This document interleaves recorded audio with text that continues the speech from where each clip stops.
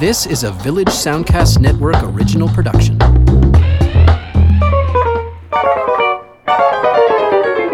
Greetings and welcome to Lends Me Your Ears, the podcast that looks at current films in theaters and ties them into other films that you may or may not have heard of and might want to investigate. My name is Stephen Cook, and I'm an arts reporter of the Chronicle Herald. I'm Karsten Knox. I'm a film writer, and I've got a blog called Flaw in the Iris. You can find it at halifaxbloggers.ca. And this is our 55th episode, double nickels on the dime, and we're going to take a look at the new Marvel Comics Studios adventure, Black Panther, and also take a look at some wonderful advances in African-American filmmaking, both present and past. So stay tuned and dig in your claws right after this.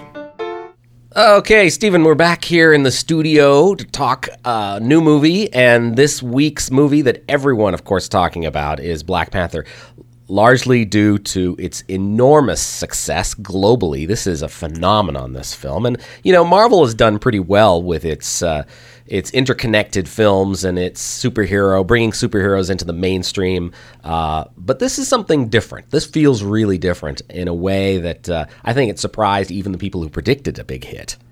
Yeah, I was really happy with this film and the treatment of this character and this particular expansion of the Marvel Comics universe. It's a character that has certainly I would say been a little overdue in being introduced. I remember reading Black Panther comics back when they were still pretty fresh in the 70s. As we've discussed before, I was more of a DC guy, more into Batman than Spider-Man. But I did come across some Black Panther comics, around the age of like 10 or 11. I don't know how they fell into my hands, but I thought he looked kind of like Batman or something like that with the costume, with the little kitty ears on top of his head and everything. But I like the fact that it was different, that it showed me sides of life that I wouldn't necessarily see in suburban Dartmouth, Nova Scotia, and it had an edge to it that a lot of comics didn't have at the time. And obviously, I didn't know the background of how it was inspired and named after the revolutionary black movement in the United States, which I think was pretty advanced for a comic book company to take on back in those days. So it's really long overdue. I think I read years ago, like around the time of Blade, that Wesley Snipes had an interest in bringing Black Panther to the screen, but that never happened for one reason or another. And in a sense, even though I think that it's been a long time coming, I think I'm glad they waited until they could do it right and have the right director and the right cast. And this film works perfectly, I thought. Yeah, I think so, too. I'm a big fan of Ryan Coogler. He's part of a wave, I think a new wave of African-American filmmakers who are getting a lot of attention. I think we'll talk about a few of them today. But, his films Fruitvale Station in 2008, I believe, and then Creed, which is a textbook example of how to reboot old material. I mean, it is a terrific film, a standalone terrific film, but also connected to the Rocky franchise.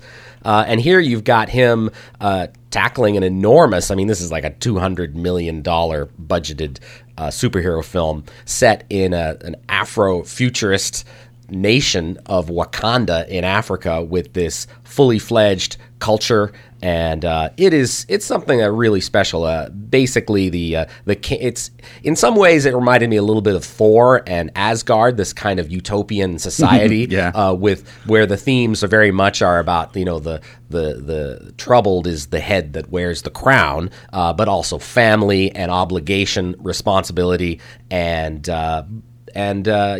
betrayal within families. That's where all the drama comes from. But yeah, this is a terrifically cast, a lot of fun, this film. I really liked how T'Challa, who is Chadwick Boseman, the lead character, is surrounded by these really impressive women who are all play a great part in this film. His little sister Shuri, played by Letitia Wright, who serves as kind of a cue to his Bond. There's interesting she's fantastic, espionage elements here, spy movie moments, and this is all. She finds new ways to use vibranium, which is the element that sort of extraterrestrial element that powers their whole country and gives them all this opportunity to sort of look forward into the future.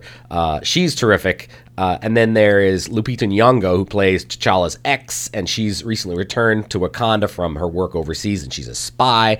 And then there's Okoye Danai Gurira, who is a general in the king's personal guard of spear-wielding warrior women. These are badass characters, yes. And maybe the best reason to watch the film. I love all these characters and their interaction and the humor and the intensity. It's a lot of fun. Yeah, I like the fact that this is the rare Marvel entry that doesn't necessarily rely on superpowers. Although the Black Panther, of course, drinks from the heart-shaped herb, and he does have enhanced abilities, but and gets taken on some wild rides through the course of the film and gets involved in some pretty serious combat later on with the villain, who we'll talk about in a sec.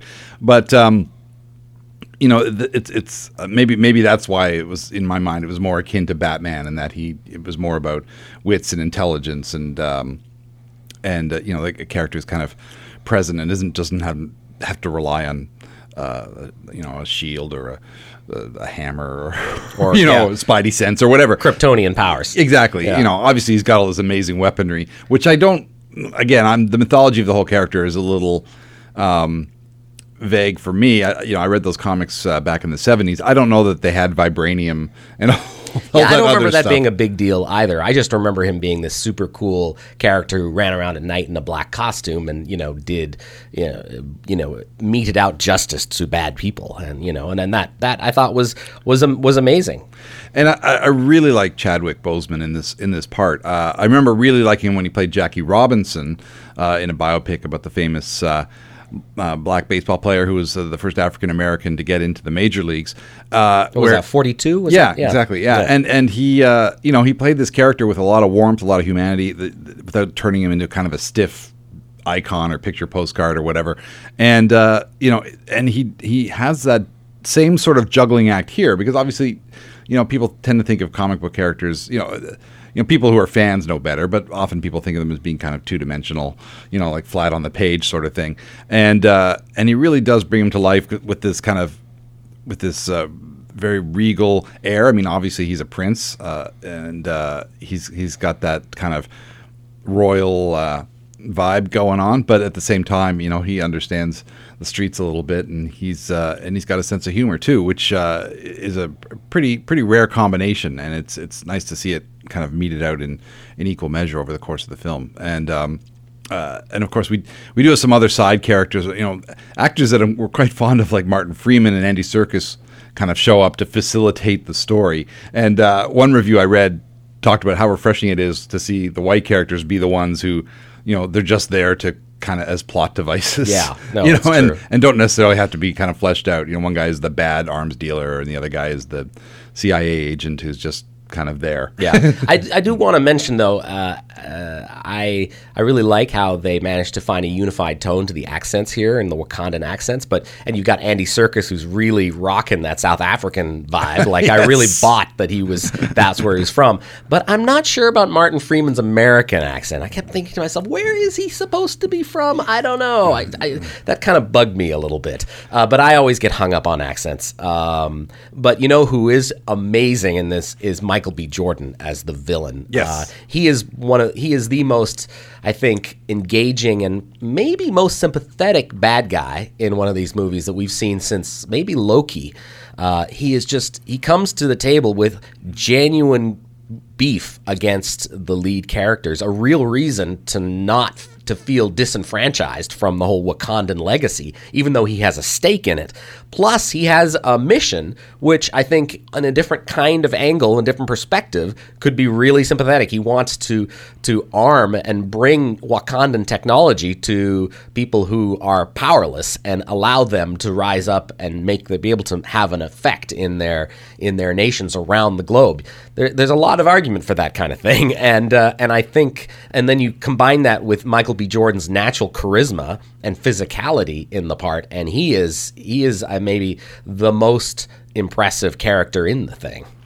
Yeah, Michael B. Jordan is an actor who, with every role, just digs in deeper and deeper. He's able to balance likable and unlikable traits in equal measure in a way that a lot of actors can't do. It's one moment you kind of feel for the guy, and another moment you want to punch him in the face. But he's always kind of got his back up, but he's got a reason to. So he kind of forces you to see things from his perspective, even if he's technically the bad guy. I mean, it's he might be the best antagonist in the Marvel universe so far, because he's not just blindly must conquer planet, must destroy Asgard. It's not like that at all. He's got real reasons for the way he feels, and those need to be acknowledged, even though maybe his ego gets the better of him, and he's going about things kind of the wrong way and not being very diplomatic about wanting to take over this country. But then I don't know how you could be. So it's probably the most multifaceted villain of this series, and it may be I'm trying to think of another comic book villain that has in terms of film adaptations of comic books. I mean, Loki is the only one that I could think that I liked as much. But I come to him. But Loki kind of goes back and forth. He's either like he's either just evil and funny, or he's kind of like begrudgingly on the one of the good guys and funny. And whereas Killmonger is I guess, which is a name that comes from the comics, and they kind of use it without overusing it, which is good, because it sounds dopey if you say it too many times. I don't know, chaotic neutral? No, he wouldn't be chaotic neutral, but like trying to think of like a D&D approximation, because he's so complex that I want to return to this film and see where certain character traits emerge over the course of the film. Yeah, and I've been fond of Jordan since The Wire, and I look at his face and I see Wallace, and I have immediate association there of positivity and affection. So there's that. I do want to say that I don't think that Black Panther is a perfect film. I think it falls down in some ways that a lot of Marvel movies fall down, which is an over-reliance on CGI. I think Coogler handles a lot of the action scenes with some grace, but I still feel like there's a lot of that sort of animated goop where I'm just like, I'm just not watching actual people here, so it's hard to be engaged, and that is something that happens over and over again with superhero movies.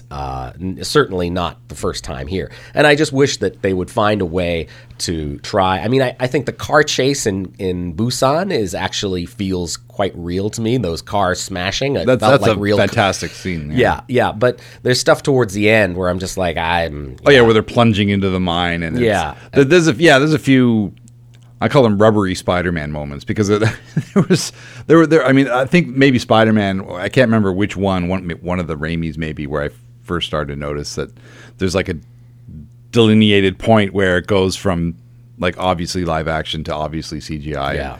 And I try not to look for them. I don't really want to notice them, but sometimes they're just painfully obvious. Yeah, and that's very much the case here. And also I felt like, okay, so the technology allows for like remote piloting of cars and planes, which is a really cool feature and makes a lot of sense. I think about Iron Man remote piloting his suits. He's not really there. But it does take away some of the jeopardy if you know that the people who are in charge of these machines aren't in actually any danger because they're driving from a planet away or something. There's that kind of stuff, which I don't know if it entirely. Again, it disconnects me a little bit from what I think is the parts of action sequences I like the most. A sense that there's genuine stuff going on, that you're in the middle of it, and it's not all being animated.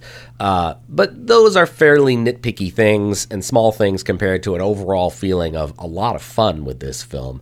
And I think that's the thing. You balance the serious nature of the storyline and the characters and their needs with a sense of playfulness. Because you're watching a superhero movie. You don't want it to be too much. I mean, the only movies for me that can get away with being super serious in this genre are the Batman movies, because his whole origin, everything about him is serious. So you have to see the Lego Batman if you want to get one with some humor. That's exactly right. Yeah, which they they do well enough, I guess. But yeah, Marvel, they have managed to find a tone somewhere in the middle, and they continue to go from strength to strength on this, and I got lots of time for these movies, and I'm really glad to see that so many other people do too. That this is a cultural phenomenon. Yeah, I'm still not a huge fan of the Marvel Comics universe. I mean, I've seen every entry in it.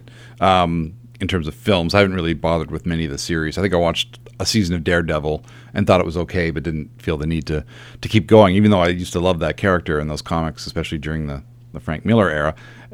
You should see the second season when Elektra plays a bigger part in The Hand. I think you might enjoy it. Yeah, I guess that would be closer to the classic. It is. I heard so many mixed reviews of the second season. I kind of I thought it was pretty good, and Punisher as well shows up. So perfect. Yeah.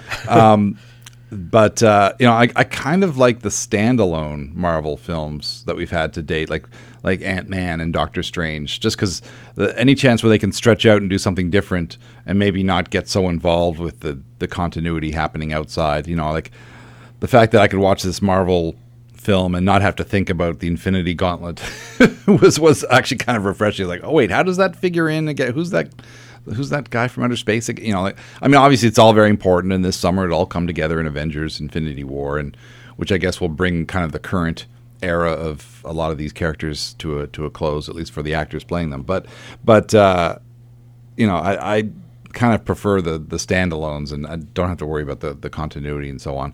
Although, as we should mention, if you're listening to this and you haven't seen Black Panther, make sure you stay right through the end of the credits, because of course it's a Marvel film. You probably don't need to be told this. That's right. I have heard from people that there's a scene at the end. I was like, well, yeah, there's a scene at the end of every one of these, pretty much. Yeah, and of course it has to do with the bigger universe that is leading on to the next one on the list, which I think is Avengers: Infinity War, due when, in May? I think so. Yeah, mid-May. Yeah. So Memorial Day weekend, whenever that is. It's a really fun movie, and I want to give a shout out now in terms of our focus on this episode. Ryan Coogler's films, definitely seek them out. If you haven't seen Creed, if you haven't seen Fruitvale Station, they're amazing, and he is amongst a handful of high profile African American filmmakers, black filmmakers from globally, in fact, who are making a big splash and are crossing over, and whose films are really getting recognized right now. And I'm just going to mention a few of their names. Obviously, Barry Jenkins, whose film Moonlight won the Best Picture Award at the Oscars last year. Ava DuVernay, whose Wrinkle in Time will be out soon, and Selma was a terrific film from a few years ago. She's got a couple other films in her catalog, I Will Follow and Middle of Nowhere, that are worth seeking out. Steve McQueen from the UK, 12 Years a Slave, again, another Oscar-winning film. His Hunger, and two other films of his, Hunger and Shame, both of which I've seen and both of which I recommend largely. There's Lee Daniels, who did Precious and The Butler. And then there's a lot of journeyman directors who over the years have done great work. F. Gary Gray, who recently did The Fate of the Furious. I'm not sure if I call that great work, but certainly popular work. It did what it had to do. Yeah, Anton Fuqua directed Training Day and a lot of action movies, including a recent Magnificent Seven remake, which we talked about on this podcast. Right. Carl Franklin, Tim Story, John Singleton, and Dee Rees, whose new film Mudbound is getting a lot of attention. It's on Netflix, and I've heard that her 2011 lesbian drama Pariah is impressive. Tyler Perry is a phenomenon in a genre unto himself. Like, that guy is incredible. He can do anything. I was trying to think of a filmmaker who's African-American filmmaker who's gotten a lot of attention and a lot of critical recognition over the years, but who we don't hear about as much lately, and I think that's probably Spike Lee, who is still making films all the time, but we don't get to see them in cinemas much anymore. And I'm wondering, I don't think the quality of his films has really diminished that much. The ones I've seen, I've liked, but for some reason, he's just not so much in the cultural conversation as he once was. Yeah, I don't know. Maybe it's a distribution thing. I don't know what's happening and why those films are going more and more under the radar. Usually it would go that he would make a project dear to his heart and then do something more commercial, like The Inside Man, and maybe he's just decided that side of his career isn't worth it anymore. I don't know.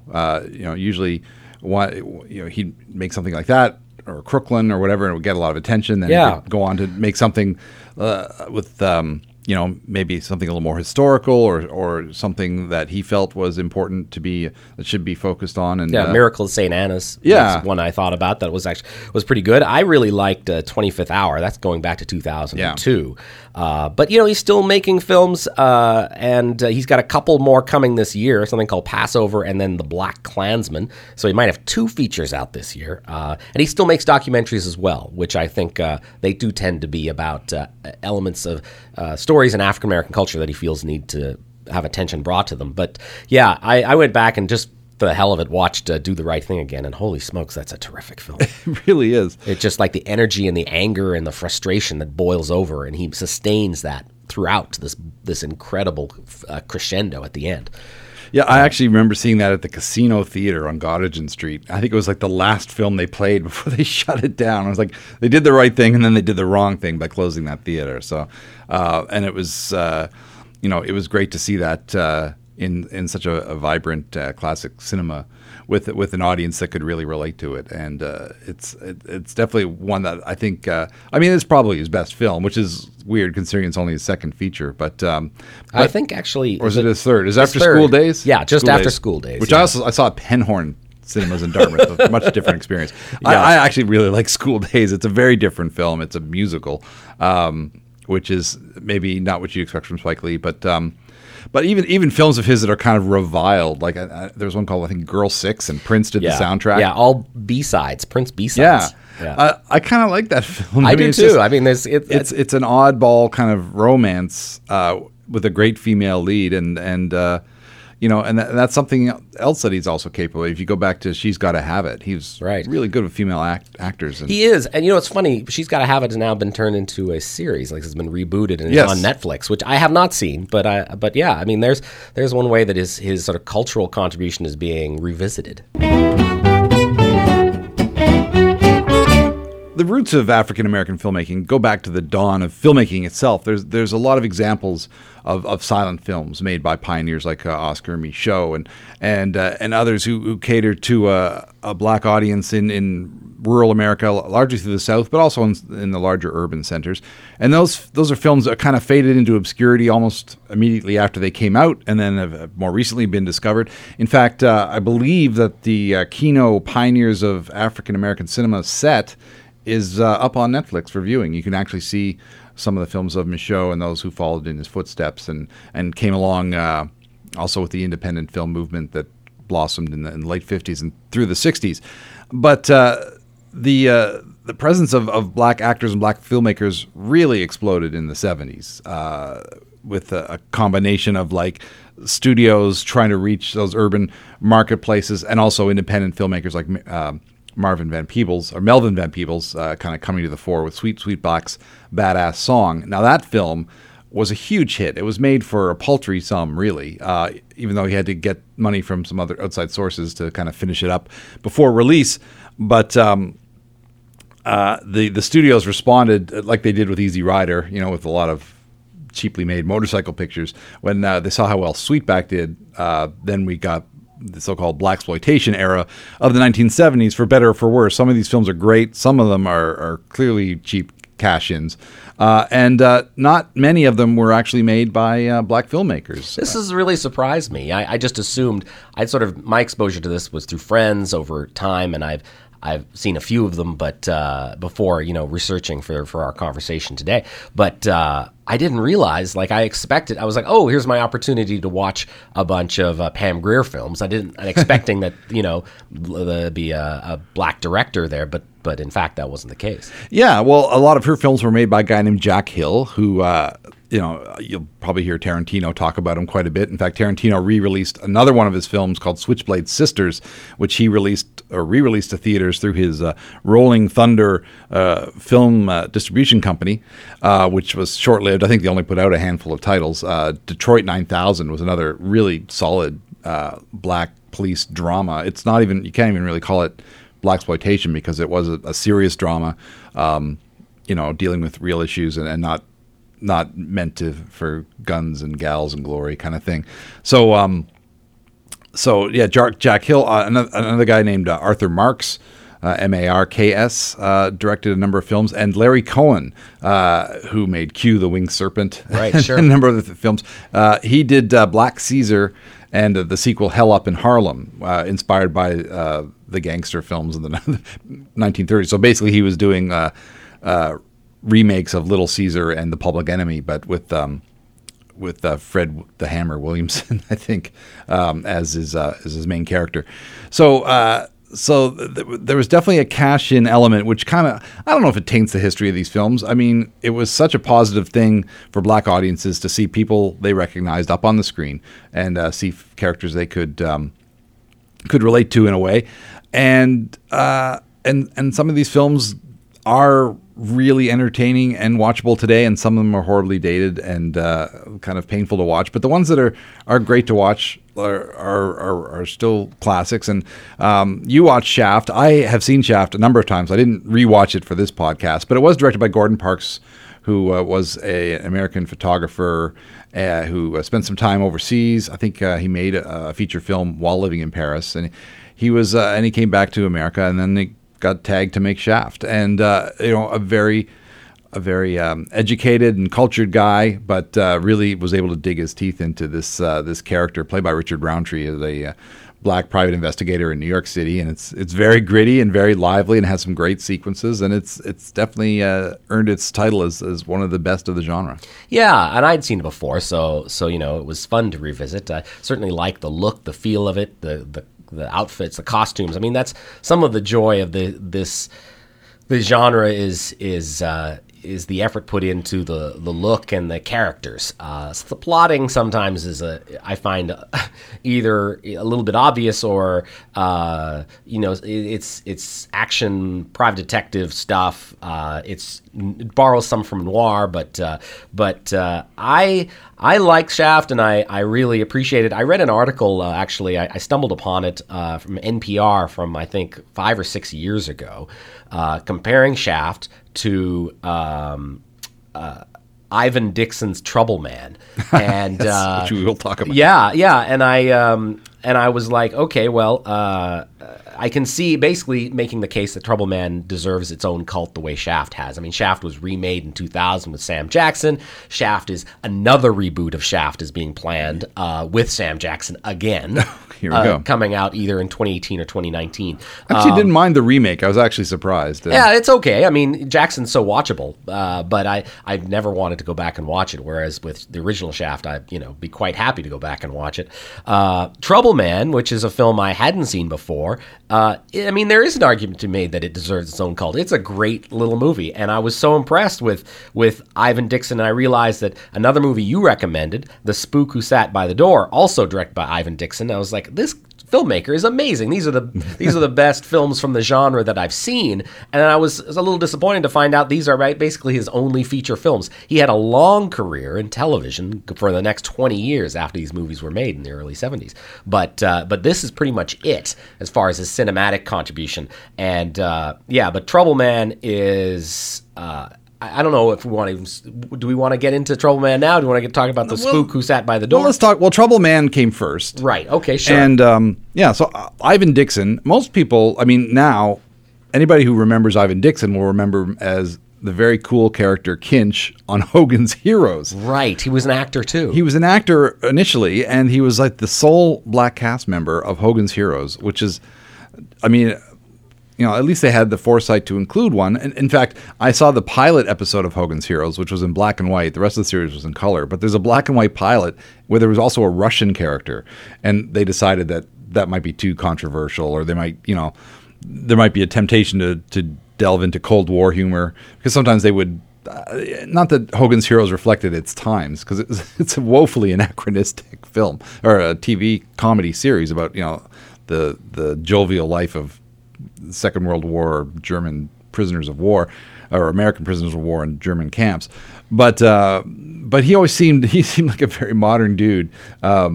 He didn't really have period hair or anything like that, and he was definitely just seemed like a naturally cool guy on this very kind of square and weird sitcom about prisoners of war.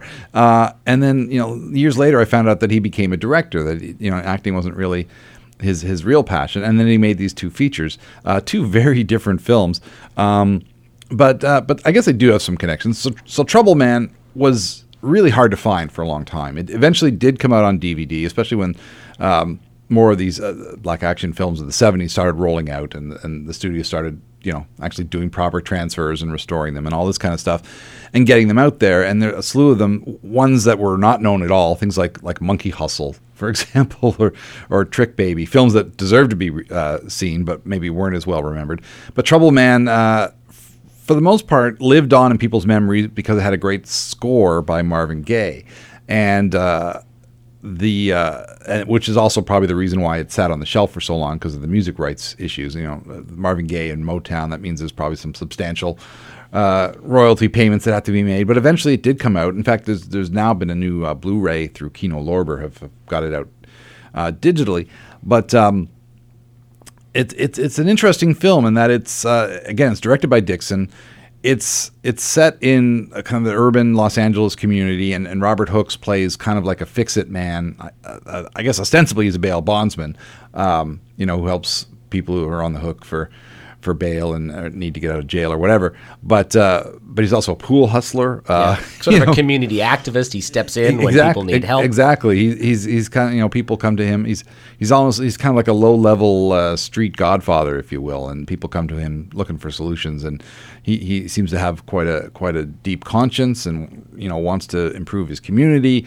And I think that's probably what attracted Dixon to the story, that he wasn't like a pimp or a pusher. That's one of the things about Superfly that can be hard to take now, that he's a heroic drug pusher. And of course, the whole point of the film is him trying to get out of the game. Right. And that's actually, oddly enough, directed by Gordon Parks Jr., the son of the director of Shaft, which gives a weird tie between Superfly and Shaft. But here he's an above the board legit operator who plays by his own set of rules and is an honorable guy, and he's being set up for a fall by some low rent hoods who want to take him down for reasons which aren't initially clear. I think they just want to use him as a fall guy for some people they want to get out of the way. And then you get the sort of the cops who aren't necessarily crooked, but they're not exactly helpful. They're more these very antagonistic police officers as well. And Hooks, as you mentioned to me, he's kind of a one-note character. He's very kind of very stiff upper lip and grim, going about his business. But that's his persona. He's got to be a cool dude. Mr. T. He's the original Mr. T. That's actually right. What people call him in the film. And I think there's even like a song on the soundtrack called Mr. T, sung by Marvin Gaye. But I like the fact that he's a straight up operator and isn't like a player or a stereotype or anything like that. And so that's kind of what carries you through the film, is his his portrayal's a bit rigid. He's not as cool as Richard Roundtree's Shaft. But you've got to give him his respect. Yeah, and he is. You do got to give him his respect, and he navigates this story, even though as an audience member we're a little ahead of him in terms of what the plot against him is, and that's, I think, takes away some of the suspense of the thing. I still really enjoyed how it goes about, how he pieces it together, and then he finally begins to take down the people who have wronged him, and it leads to this terrific action sequence towards the end. I mean, this is a really satisfying film, and I really like Trouble Man. And I was really impressed that Dixon's other film, The Spook Who Sat by the Door, which came out the year after, uses a lot of the same actors, but is entirely different. Like, I'm not even sure if I would qualify it as an exploitation film in any way. It's really not. It's like a drama that it turns out... It's a political drama. Yeah, it starts as sort of a satire. It's satirizing both white stereotypes and black stereotypes, where this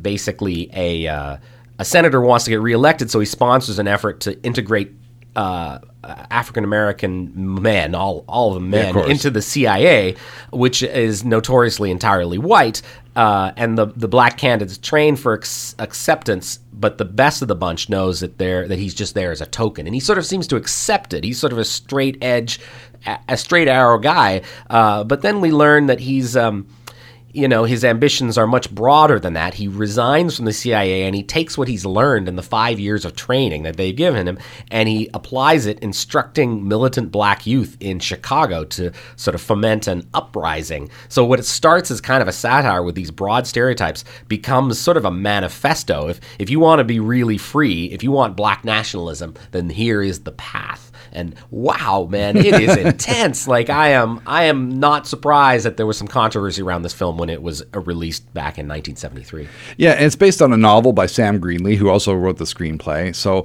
I guess Trouble Man did well enough that Dixon was able to get some financing for this film. It wasn't made. I mean, Trouble Man was a 20th Century Fox release. I can't see 20th Century Fox releasing The Spook Who Sat by the Door. And we should point out that of course, the spook is a racial epithet, which is not something you would use in daily language, but of course it's also a code word for a CIA operative, right? And so it has kind of a double meaning here. It's not a word we love using, but it is the title of the film, and of course the film does play up that double meaning to great effect. So its use is very effective here, but not a. And in fact, wasn't there a UK show with a similar title, and they changed it to MI5 for North America for that very reason? Yeah. But here it's being used for a reason and very effectively for both the novel and the film. And it's funny that watching the trailers on the DVD that I have for this, Adolf Caesar, who was so memorable in a soldier's story about a murder amongst black soldiers in the 1940s, and he was the kind of the tough drill sergeant. But he also had this career doing voiceovers for all these trailers, and his voice is instantly recognizable. And just hearing him just chew out that title with that gruff voice, it's pretty great. I was really impressed also by the Herbie Hancock score. Yes, that's the other strong aspect of this film. A lot of these films have amazing musical contributions by iconic African American musicians, and this is no different. I also appreciated that the Spook Who Sat by the Door is subtly connected to Black Panther, which we started talking about. Yes. It name checks Dahomey, which is an African nation that once stood where modern day Benin can be found. And it was conquered by the French in the 19th century, but it had a battalion of female soldiers called the Dahomey Amazons, and they are based on that story, and that bit of history is what inspired Black Panther's personal guard. Yeah, I'm sure Coogler has seen this film and probably read the book. There was another film around the same time, which I think has only just surfaced on home video and from other sources, called The Man, which I think might have starred James Earl Jones. It's a 70s sort of, not futuristic, but it's about the first black president, and it's called The Man. And again, it's very much in this mode where it's a serious black drama about political issues that has a bit of that sort of radical feel, but again, not exploitative, more not inquisitive, but speculative. There we go. Okay. About what might happen if that were ever to come to pass. And of course, it eventually. Actually, I have the novel at home, and what kind of strife and struggle that might cause. So it'd be interesting to rewatch that film and see how it contrasts with what happened when Barack Obama actually did come into office and see how things line up. I'm sure there's a lot of. I'm sure they quite play into the radical right in that 70s way in that film as well. But this film is phenomenal. Lawrence Cook, who stars as the agent who becomes the underground revolutionary, is quite good. He gives a very subtle, almost a quiet performance, which is he does have these great dynamics in his acting. I think he's probably a stage guy, probably originally, but he just has a lot of control in his performance. And we, if you go through his filmography, he does work pretty steadily after this, but you don't really see him in a lot of lead roles. So. Mm-hmm. And I like J.A. Preston, who plays his buddy on the police force. He's an actor who I was like, why is he so familiar yes, to me? So many things. And I realized that my number one recognition for me, and in terms of his work, was Body Heat. He was the cop in Body Heat who was a buddy with William Hurt's character, and eventually has to come to terms with the fact that he is, his buddy is a suspect in this case, and he's really good in that. But his face and his voice it was just like, oh, this guy has such a presence on screen. He's great. So yeah, I mean it's a really good film. I was so glad that you suggested that we watched it because I really liked it. The only other one from the blaxploitation era that I was able to catch up with, and it is very different. The opposite side of the spectrum. I think I know where we're going. Is Dolomite Yes. from '75. Now Rudy Ray Moore wasn't unfamiliar to me. I certainly knew about him. This is a film that it has a real cult following. I think if you came to it not knowing that, you'd be like, "What is going on with this guy?" Like he's in his late 40s when this film is made. He's kind of this barrel-chested dude. He gets out of jail and he goes back to the pimping life, and he's trying to find out why his neighborhood is bad with gangs and guns. And but he seems like such an unlikely badass. Like he's he's supposed to have like some karate skills, but they're a little weak. He builds this whole. He has this magnetism, and he builds this whole myth around himself, which is pretty entertaining. I guess you could make a case for Rudy Ray Moore being perhaps the African American Ed Wood, because he just wanted to make these films. They're cheaply made. They're kind of rough around the edges. There are a lot of boom mics and shots. And, yeah, I noticed that too. And they're not well edited or anything like that, but they have so much energy, and he just bears down and gives it his all in every performance. And he includes like some of his oddball friends just come on and do like bits for the camera in between scenes. There's a character called the Hamburger Pimp who just kind of shows up, probably because he was a friend and he promised him a role in the film and that kind of thing. There's actually like kind of a community feel about this movie. I mean, Rudy Ray Moore was a comedian on the Chitlin circuit, and who was known for kind of rough and rowdy comedy bits and making these kind of X-rated comedy records. He actually has a Christmas record along the lines of like "This Ain't No White Christmas," Whoa. And it's out there. And he came up with this character Dolomite. Now I came to Rudy Ray Moore's work completely cold. Like I didn't know anything about him when I saw Avenging Disco Godfather, which I guess was called The Disco Godfather when it came out in the late 70s when disco was on the wane. Then it got reissued as The Avenging Godfather, and then on video it became The Avenging Disco Godfather, just so anybody who saw it under the other titles would know what film it was, I guess. And where he's kind of like an ex-cop turned community activist who's trying to get angel dust out of the community, but he's also a hotshot disco DJ who runs a club and kung fu expert. You just watch that film going, this is amazing. I just in my mind I could not imagine this film getting made, but yet Rudy Ray Moore went out and made these films, with these, just with a high concept. And there's a couple other ones like I think The Devil's Son-in-Law, which is more based on kind of old country folk tales, and it's more about humor than action. But he made two Dolomite films, which later I was sort of got more informed about them. The Beastie Boys used to name check Dolomite in lyrics quite a bit. They were obviously big fans of these movies, and the Beastie Boys briefly published a fanzine called Grand Royale, I think, named after its label, the record label, and one of the issues had a big article on Rudy Ray Moore and the Dolomite legacy, and that was the first time I got to read something sort of in depth on him and how he just made these films on his own, and they made a ton of cash. They were hugely popular. A lot of it is based on stuff he did in his stage act, which is why he already had kind of a ready-built audience for these movies. And they were just low budget distribution. They may have even just kind of played one town at a time. I don't really know how they got out there. I don't think they ever made it up this way, but the cult following was there from the very start, and he just kind of played into that. Made sure there was lots of fighting, lots of violence, lots of nudity. He knew his audience really well, apparently, but it was just him and his friends who made these films. I know there's a queen bee, like a madam, who shows up at one point with her kind of harem of prostitutes, but she was played by a fellow comedian that he obviously either toured with or they were friends from the circuit, and so it's kind of cool. And I've seen records by her where she's doing her comedy act, so that's kind of cool.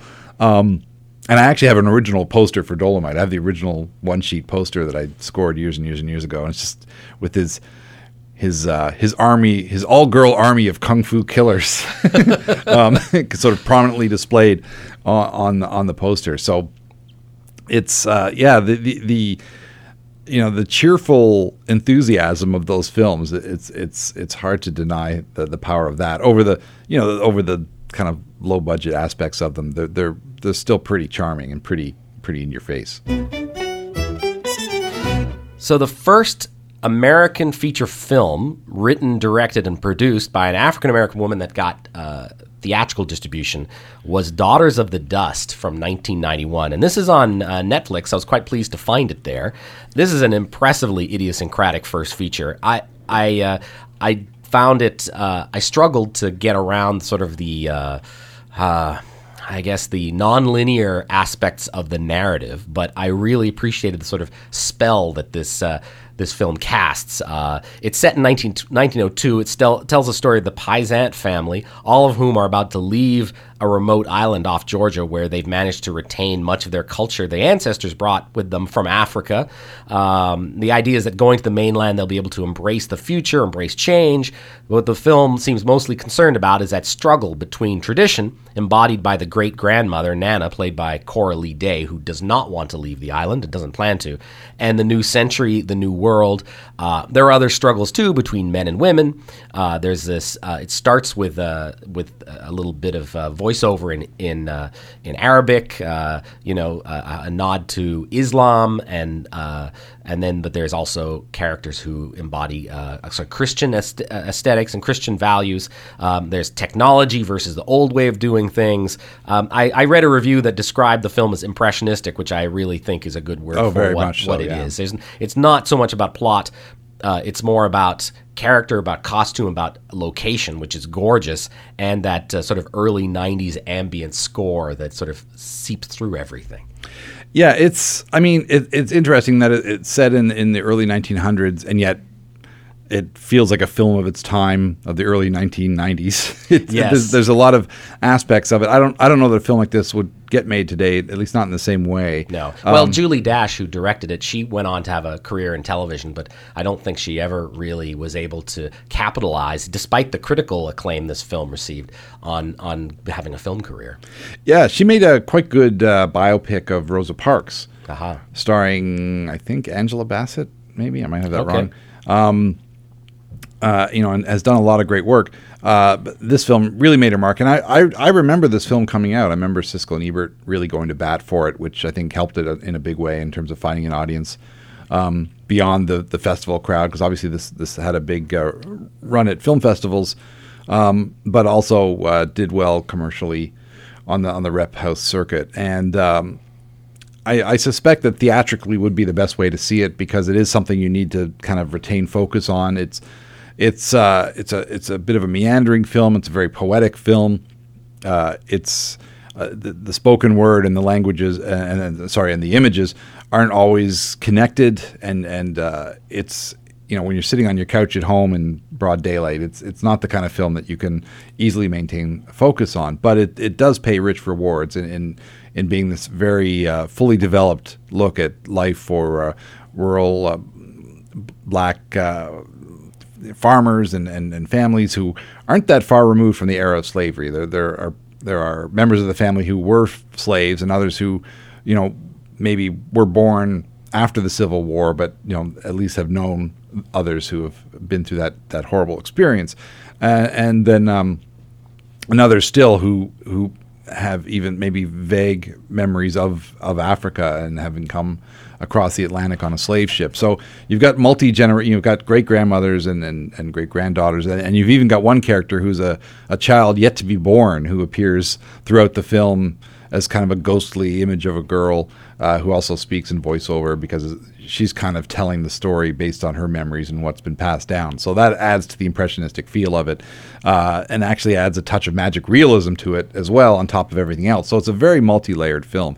And interestingly enough, one of the characters, Yellow Mary, at one point in the film talks about, the whole family's talking about going up north. The film is kind of essentially based around the day that they're leaving. They're going to get on a ship or a boat and sail to the mainland and make their way north, presumably to industrial, perhaps New York or Baltimore, or a large center above the Mason-Dixon line, and start a new life for themselves, which of course is what causes a lot of the conflict between the characters. And but Yellow Mary has dreams of going even further to a place called Nova Scotia. Oh, yes. And there's a scene where she and two other women are talking about it, and she's talking about this place like she's almost dreamed about it. The name seems kind of magical to her, and of course, you're watching this film not expecting a local reference because it seems like such a foreign place. These islands off of South Carolina, this beautiful, there's actually palm trees in some of the scenes, and then somebody who lives in this paradise is dreaming of coming here to Nova Scotia, and you're kind of thinking like, no, stay there. But it's warm there. It's warm there, yes. But she's heard stories of people either escaped slaves or freed servants who maybe lived in the North when slavery was eliminated, who have made their way there, and so it does seem like kind of a utopia of some sort in her mind. Yeah, and it's interesting, this whole rural African American experience, which is revisited in Eve's Bayou from 1997. This is another film that Roger Ebert really liked, and it's directed by Cassie Lemon, who wrote and directed a sprawling story of these a black family in Louisiana in 1962, and it's about Sam Jackson plays a philandering doctor, and it's about how the rest of the family deal with his behavior, and it's told from the perspective of the daughter, played by Journey Smollett Bell, and it's really a lovely film. It's funny, it's deeply pitched into melodrama, but it's wildly entertaining stuff. And I really love the little girl's. She's, I guess, about 11 or 12 in the film, and her performance is amazing. It has that Southern family drama aspect with a lot of women. The cast, largely women, doing great work. And the first line in the film, one of the first lines, is, "The summer I killed my father, I was 12." Like, this is, you're hooked when when that's the line, So anyone who might be looking for something in this line to see, I think Eve's Bayou is still holds up, and it's out there and very much worth seeing this. Yeah. Anyway, so I just found it interesting, these stories of these African American filmmakers telling stories, period dramas, from a much more rural perspective versus the urban perspective. It's a great film. I've not seen it since it came out, and it is something I would like to return to because I have fond memories of just the look and the feel of the film, and just being, it really does create a world on screen. That's something that's in the distant past, but yet still feels very real. And we are kind of quickly running out of time, and another film that kind of ties into this, which is actually a documentary. It's not a dramatic film, but it's rare that we get to be timely with Lens Media Readers, because of course things get recorded and they get put online, and sometimes people don't listen to them until weeks or months after we actually record them. So we try not to get too wrapped up in events that are happening as we're doing it. But if you're listening to this on the live broadcast on CKDU 88.1 FM, or happen to maybe they'll actually get posted, probably unlikely, but or have an urge to see these films. The Halifax Black Film Festival is happening this weekend, last weekend, or the first weekend in March of 2018, and there's a number of films being screened around Halifax, the Spatz Theatre, at Pier 21, at Park Lane, and the opening film is a new documentary that hasn't really been seen in many places. It's called The Rape of Recy Taylor, and It's about a woman in 1944 in rural Alabama who was gang raped at gunpoint by 6 white men who forced her into their car, and took her into the woods. And what's unique about this case, because of course this was, even in Daughters of the Dust, they talk about women getting assaulted is as common as fish in the sea, I think, is the line from Daughters in the Dust. So here we have a real life portrayal of what happened. Except she stood up to her accusers. She named them. She wanted to go all the way to court, and faced she faced being killed. They firebombed her house at one point. The sheriff of the town was sort of a distant relative. They actually had the same last name, because his family had owned members of her family. So there's this very odd kind of dynamic happening there as well. And then Rosa Parks, who had only recently joined the NAACP, comes to town to help her out and help her get this case to court, and also to help hide her and save her life. So it's very dramatic and very compelling. And Reese Taylor and just died a few months ago, just after Christmas of 2017. So it's still, even though it's to some people ancient history, Reese Taylor has been with us up until last year. And Oprah mentioned her in her Golden Globe speech last month and talked about her at length, actually, about her struggle and what she went through to find justice, which took so long to come, and why, it kind of brought some prominence to Rosa Parks well before the whole sitting at the front of the bus incident kind of put her in the national headlines. This was an issue that brought her to prominence, and it's a very powerful documentary. If you get a chance, it's playing Friday night at 7:00 at the Spatz Theatre.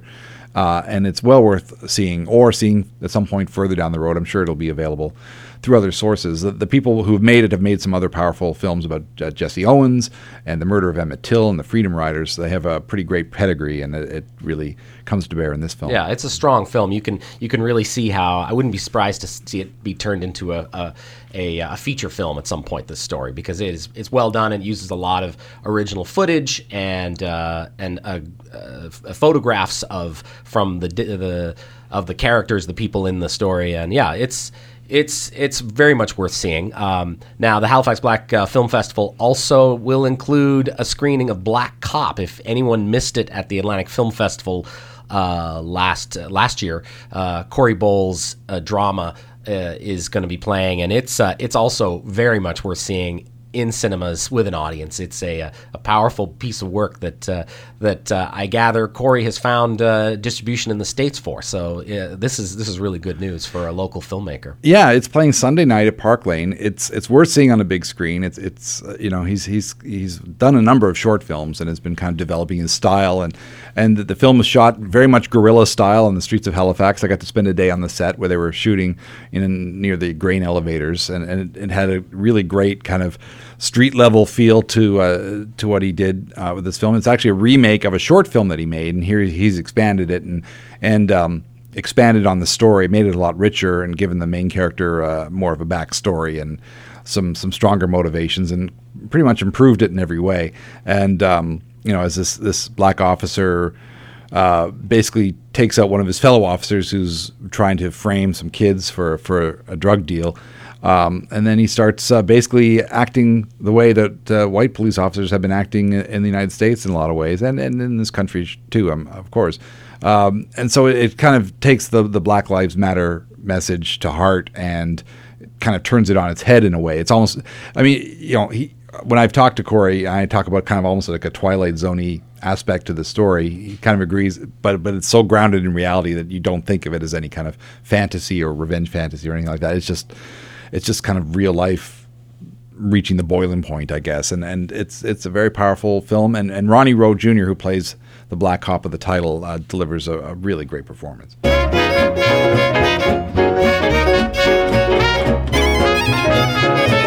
So before we wrap up our look at African-American filmmakers and their work, I wanted to mention a couple of African-Canadian filmmakers. We have seen some great work by a number of black filmmakers here in Canada through the years.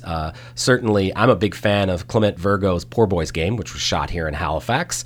I also really liked Across the Line from director X, who is mostly known for his video work. He directed Hotline Bling video for Drake, but he's in the middle of doing a Superfly remake right now, which I guess we shouldn't be surprised to hear.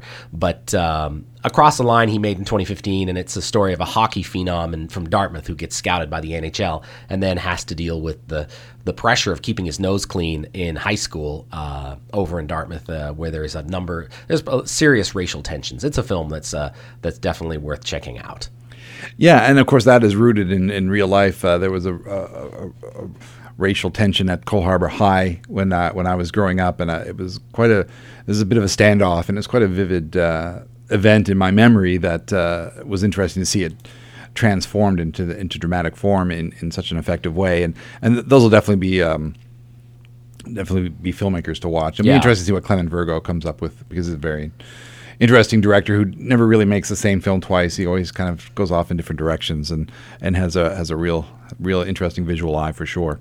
I hope you enjoyed this wide-ranging but hardly comprehensive look at African North American filmmakers and work that spreads from the days of silence to modern modern videos. We scratched the surface. We just kind of jumped in, and in fact, like I do recommend checking out some of those the African American filmmaker pioneer films on Netflix, Daughters in the Dust and Mudbound, which of course is still a very current film. I've been Stephen Cook, and I'm an arts writer here in Halifax. And I'm Karsten Knox. I write about film on my blog, Flaw in the Iris, at halifaxbloggers.ca. You can find us online at, we have a Facebook page. We have a Twitter account at LendsMeYourEars. And also you can try and email us at lendsmeyourEarsPodcast@gmail.com. We'll get around to checking it one of these days. And we keep saying that. We keep saying that.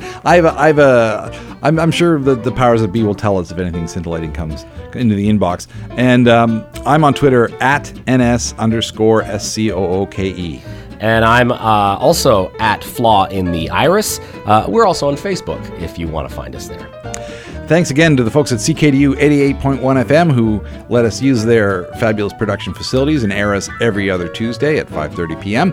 And also the Village Soundcast Network who put all the bells and whistles on the episode after we've recorded our fabulous voices. Thanks, and we'll see you again next time. This was a Village Soundcast Network original production.